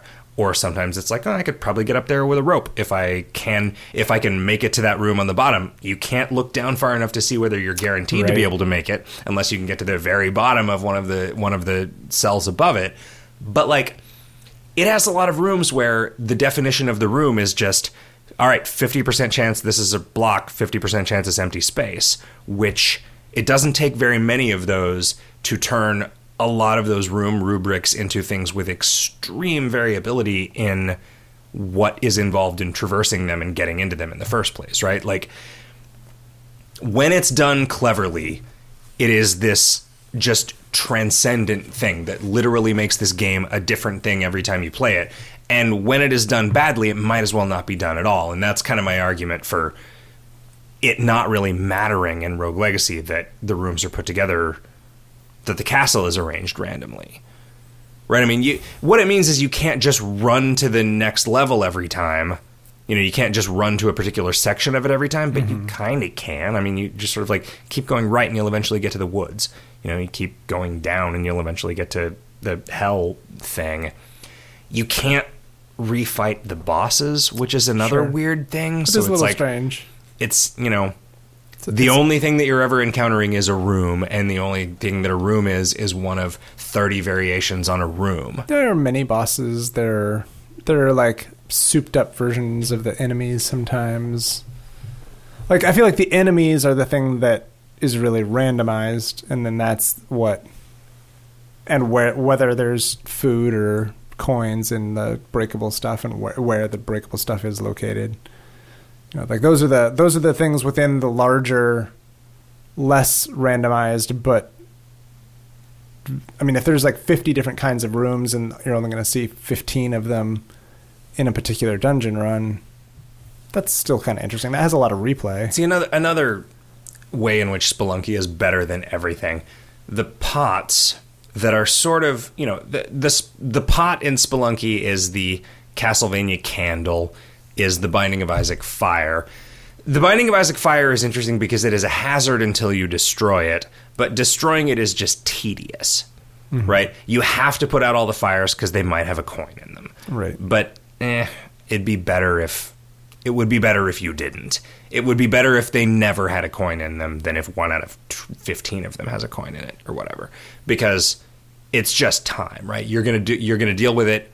Well, if there were rooms that were mazes of fire that you had to deal with to make it easier for you to deal with the enemies that were in them, like getting rid of the fires. There totally are. There's totally fire in rooms with enemies that the fire becomes a hazard, and you don't have, like, you have to make a choice. Am I going to try to put this fire out while these enemies are here? Yeah, but you never do, because it takes too long to put the fire out, right? Like, and then there's the fire interacts with those obnoxious jumping sacks or whatever. That's true, but that happens before you have a chance to do anything about it. Like, Not necessarily. I think I would agree with you, and I would feel like that was better designed if the fire was put out by a single tier or a couple of tiers, but especially, like, you know, certain power-ups just make it nearly impossible for you to put out the fires with tiers. But the pots in Spelunky often contain treasure, often enough that you have to get them all. Like, if you are getting everything that you can out of this level, you have to break all the pots. Sometimes they contain enemies, which means that you always have to be careful with them, but they are also useful as tools for triggering traps. So you want to hang on to them as long as possible, you know, unless you're trying to carry something else through, and, you know, unless can you throw a pot at a monster? You can. It works as a rock. Yeah, you can. It is a damaging projectile that will kill. Like, you know, it'll do 1 damage to a scorpion. It'll do 1 damage to anything, I guess, and all the things that have 1 hit point will die from it. Okay. But the candles in Rogue Legacy, there's no reason not to hit them. Nothing bad ever happens when you hit them. There's never... Like the candelabras or whatever? there's never any reason not to do it. They're just these little treasure things that sometimes have something really good in them, right? Getting to them is sometimes a pain. Yeah. But it's also not worth it. There's not ever going to be anything in there amazing enough that it's worth going out of your way or taking any risk there's to get one. Bags of gold or occasionally. Spending a rope to get one, right? Like there's not like Sure. Yeah. See, the lesson to learn is that Spelunky is the best video game and the only video game. It needs to come out on Mac. Yeah, you guys just need to get real computers. Riff. Yes. I heard about some things in the news that caught your interest this year. There was one thing that caught my interest in the news. This is still sort of in the realm of rumor, but apparently some like casting call information for voice actors for Fallout 4 got leaked. And there's good news and bad news. That has Are you been- sure this isn't just all hoax? There's Yeah, hoax I news heard and this hoax is news. just total hoax. This is not related to that hoax website thing. Okay. This is a new development. This is a new hoax. Yeah. So the good news is that it apparently does, in fact, as was guessed previously and also featured on that website, it does take place in Boston. And the code name for the project is Institute, which implies that MIT figures heavily, which is awesome. The bad news is that Ron Perlman does not say war never changes at the beginning. How do you know? They have apparently, like the protagonist in this game is no longer a silent protagonist. They're getting both male and female voice actors to play the protagonist's voice, and it'll be the protagonist that says that says the opening lines and in the opening montage. I don't believe any of this, Riff. Yeah. Yeah. I Well, like I don't said, think that it's still rumor. I don't think you're making it up. I think you might as well be making it up. Well, we'll see. We'll see when it happens or not happens. I think it's pretty much a known thing that it is in Boston. Video games never change. Video games. We'll find out when it happens or doesn't happen. Yeah. I don't know where I want it to be. Like, Washington, D.C. was the setting that I didn't know that I needed out of a video game like that because it has so many recognizable landmarks. Like, if they just did a Fallout Europe where you're just sort of walking Just from the all of Colosseum to the Eiffel Tower. Yeah. Yeah. And then, It's- look, there's the ruins of it's like there's a the ruins of 10-minute Big walk. Ben. I don't remember. I remember going through the ruins of the Channel. Like, Why is Big Ben on Swim top of one of across the a pyramids? river and Big Ben is there. yeah. It's pretty good. Europe. Have they ever? What happened to Europe? Yeah, in I was Fallout? just gonna say, have they ever said in the canon what happened, what went on in Europe? It's just the same. I mean, I shot Nothing has some changed. lasers at it from Mothership Zeta Hmm. at some point. Man, the Watch Out for Fireballs guys and constant, like, they've been playing a lot of Fallout New Vegas lately, and it made me want to replay Fallout New Vegas. I have not actually played that a second time yet. No, me neither. Although I think I maybe need to do that after this period of time where it is critical that I do a lot of work. Don't want to get sucked into another 80-hour. Yeah, when you have a 2-hour-a-day Spelunky habit, it's a bad idea Yeah. to get into another game.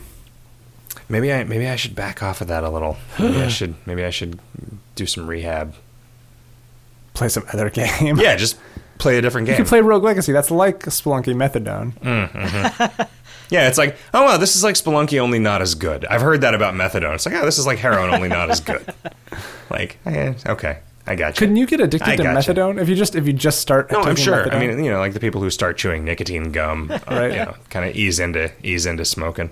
Steam, I didn't- Steam I have World not- Dig came out on PC. You could play that instead. Ooh, yeah. yeah, Did you finish it on the? Mm-hmm. Okay. yeah, I did. Riff, did you finish it on the 3DS? I got real far. I think I finished it. Nah, I probably didn't finish it, but I definitely got to the last world.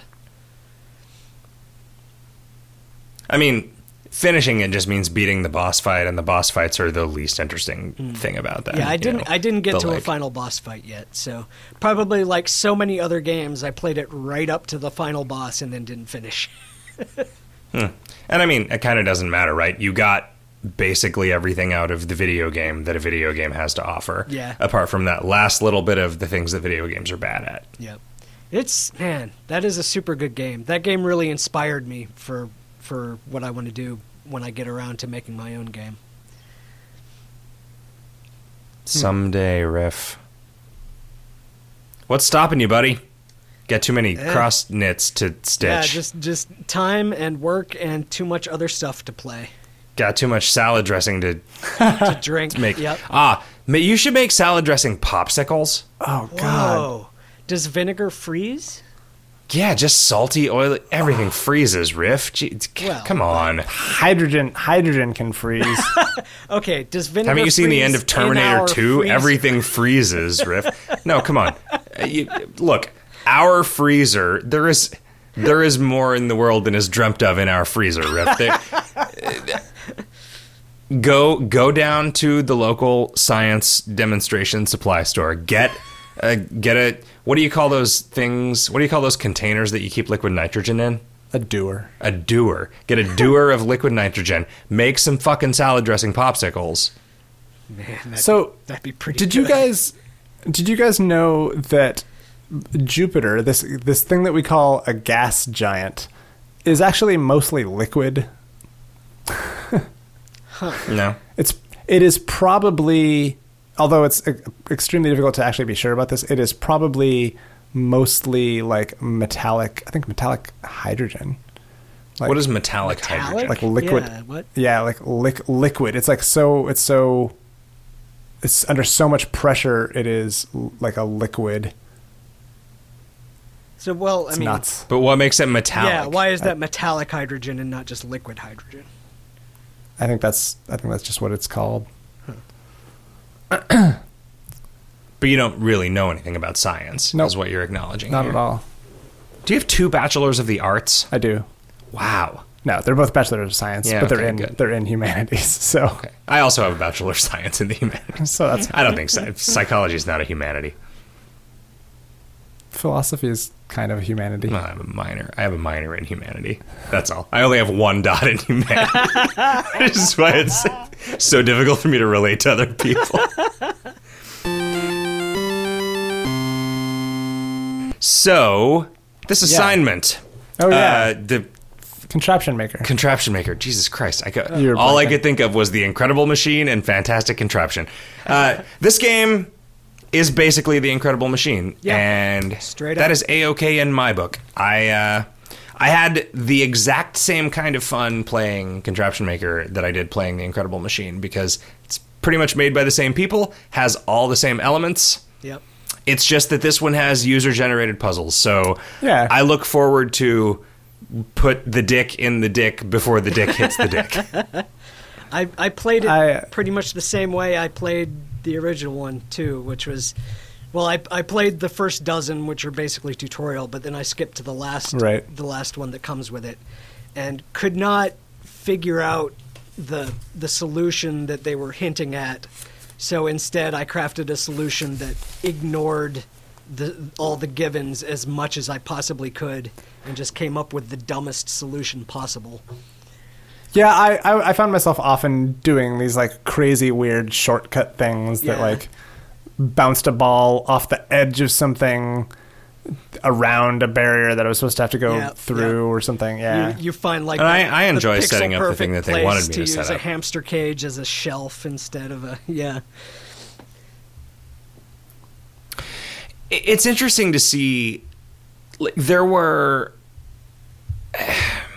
I should have looked into what the original series looked like, because there was The Incredible Machine and The Incredible Machine 2, but then there were either expansions to those or another sequel that just had a different name that wasn't The Incredible Machine 3 or like The Even More Incredible Machine or something. They did, like, I want to say that like maybe the first one didn't have like rotational movement as a thing. And then suddenly introducing that meant that you could introduce new things that translated between all of these things and rotation. And the trouble with a game like this, where it's like simulating things that you could imagine happening in the real world, is you're limited by the number of things that can appear in the real world. Right? Well, because you want easy metaphors that people have probably interacted with. Sure. Yeah. I mean, I wonder if you just like looked at the complete works of Rube Goldberg and you implemented everything that he ever drew. do you just end up with the Incredible Machine? I mean, because what there, like, you know, it was 100 years ago, 70 years ago, there wasn't as much stuff in the world. I mean, it's like, you just drag an iPhone onto there. I mean, what the fuck is that going to do? They have lasers. They have colored lasers and stuff. Like, they definitely have some. There were those lasers and reflectors and stuff in the original. Oh, there were Incredible Machine games. Yeah.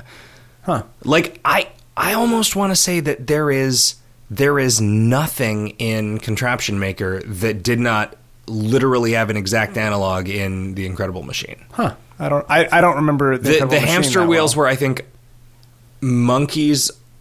Well, okay, so there were those monkeys on bicycles with a picture of a banana with a blind in front of it. Oh, right. In the Incredible Machine, which was when you then pulled on the string. Yeah, that was it prompted an infinite amount of rotational energy. The ability to submit user-created puzzles for this is, I think, going to be the thing that actually makes this interesting when it's out there. I mean, it's not that it isn't interesting. It's just that it isn't new. Does it do that thing where it forces you to solve it before you can upload it? Yes. Cool. I think it does. Oh, I didn't even try. I didn't mess with whatever freeform thing that there was. The construction thing. Yeah. I feel like that's the only fair way to do these kind of things. Well, I mean, it works for the castle doctrine. It doesn't work. What the fuck? That's if you had like a certain number of points and you had to like test. If your you had own a budget design, for building your Warhammer army as a contraption, and you died building your own thing, and that cost you points, and eventually just ran out of points because you weren't very good at either building or surviving. Put this bowling ball in this bucket, and you only have enough points to make a bowling ball in a bucket. Right. There's nothing for the bucket to sit on, so they just both fall, and you just have to wait. You have to wait an infinite amount of time, and you just can't play anymore. Yeah, if the game was modeled just infinitely downward, that would be annoying because levels would never end. Or it turns out that all of our levels are actually on the outside of a torus, so there's a very, very slight curvature. Okay. Right? But like if you just sit there for 1,000 years, you will eventually see somebody else's bowling ball and bucket fall past, and you'll think it's yours, but you'll try to click on it real fast, but nobody's going to pay that close of attention for 1,000 years. It's a very particular flavor of Contraption Maker related hell.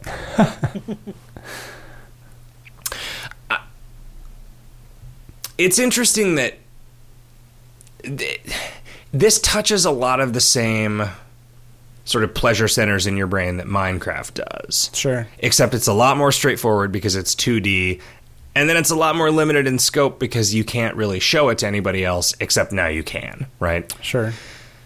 I think it'll be important for them if they want people to get really excited about this, to make sure that there are plenty of avenues for expression in it, like letting you put decals on things. They have a bunch of like customizable backgrounds and stuff. So. Use a cinder block instead of a bowling ball or whatever, But then that just opens the door to like dick.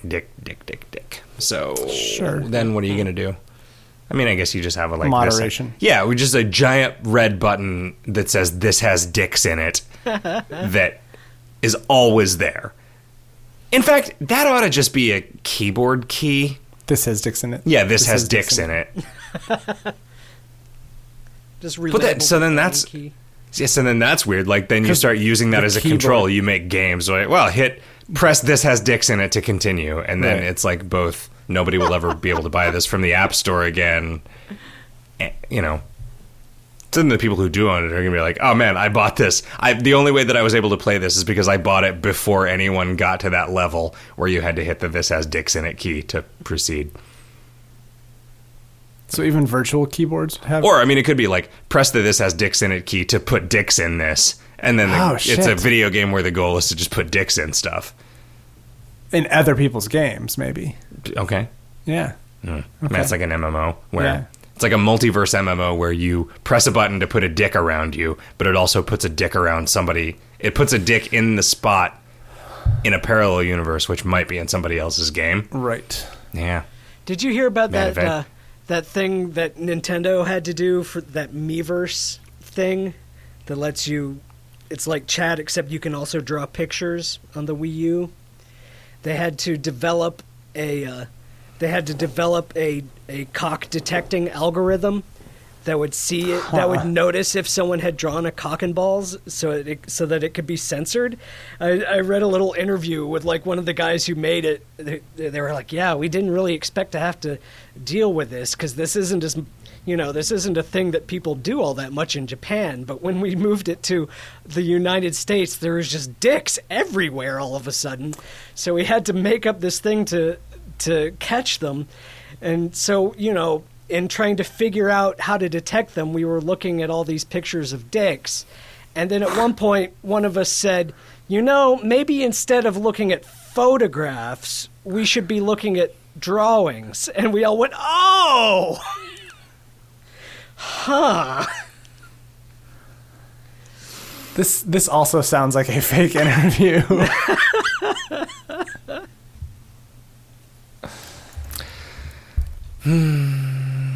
All right. Well, did we fuck around and not pick an assignment? Yeah, we never did actually. All right, we found a game. This is the Indigo Lake. Is the game we were too stupid to come up with last night. It's a spooky Halloween game. Yeah, just in time for Christmas. All right, Indigo Lake for iOS. It's a thing Riff can play. Yep. Even babies can play it. Hopefully. Kevin, if somebody wanted to send us a message telling us to get our shit together, terrible we are, how would they do that? They could tweet us at VGHotDog. They could email us, vghotdog@gmail.com. Or they could send us a message via our forums, which you can find on our website, videogameshotdog.com. It's pretty good. You can go there and you can talk to people about video games. It's true. Video games that we should be playing, like the assignment that we just very carefully chose. Yep. Gentlemen, can't wait to play that. I've had a good time recording a post-holiday episode number 136 of Video Games Hot Dog with the two of you. Yes, indeed. I, too, have had a good time. And I can't wait until the next episode of Video Games Hot Dog, where we hopefully do a better job. Have a great holiday, everybody. Merry Grimble. Bye-bye.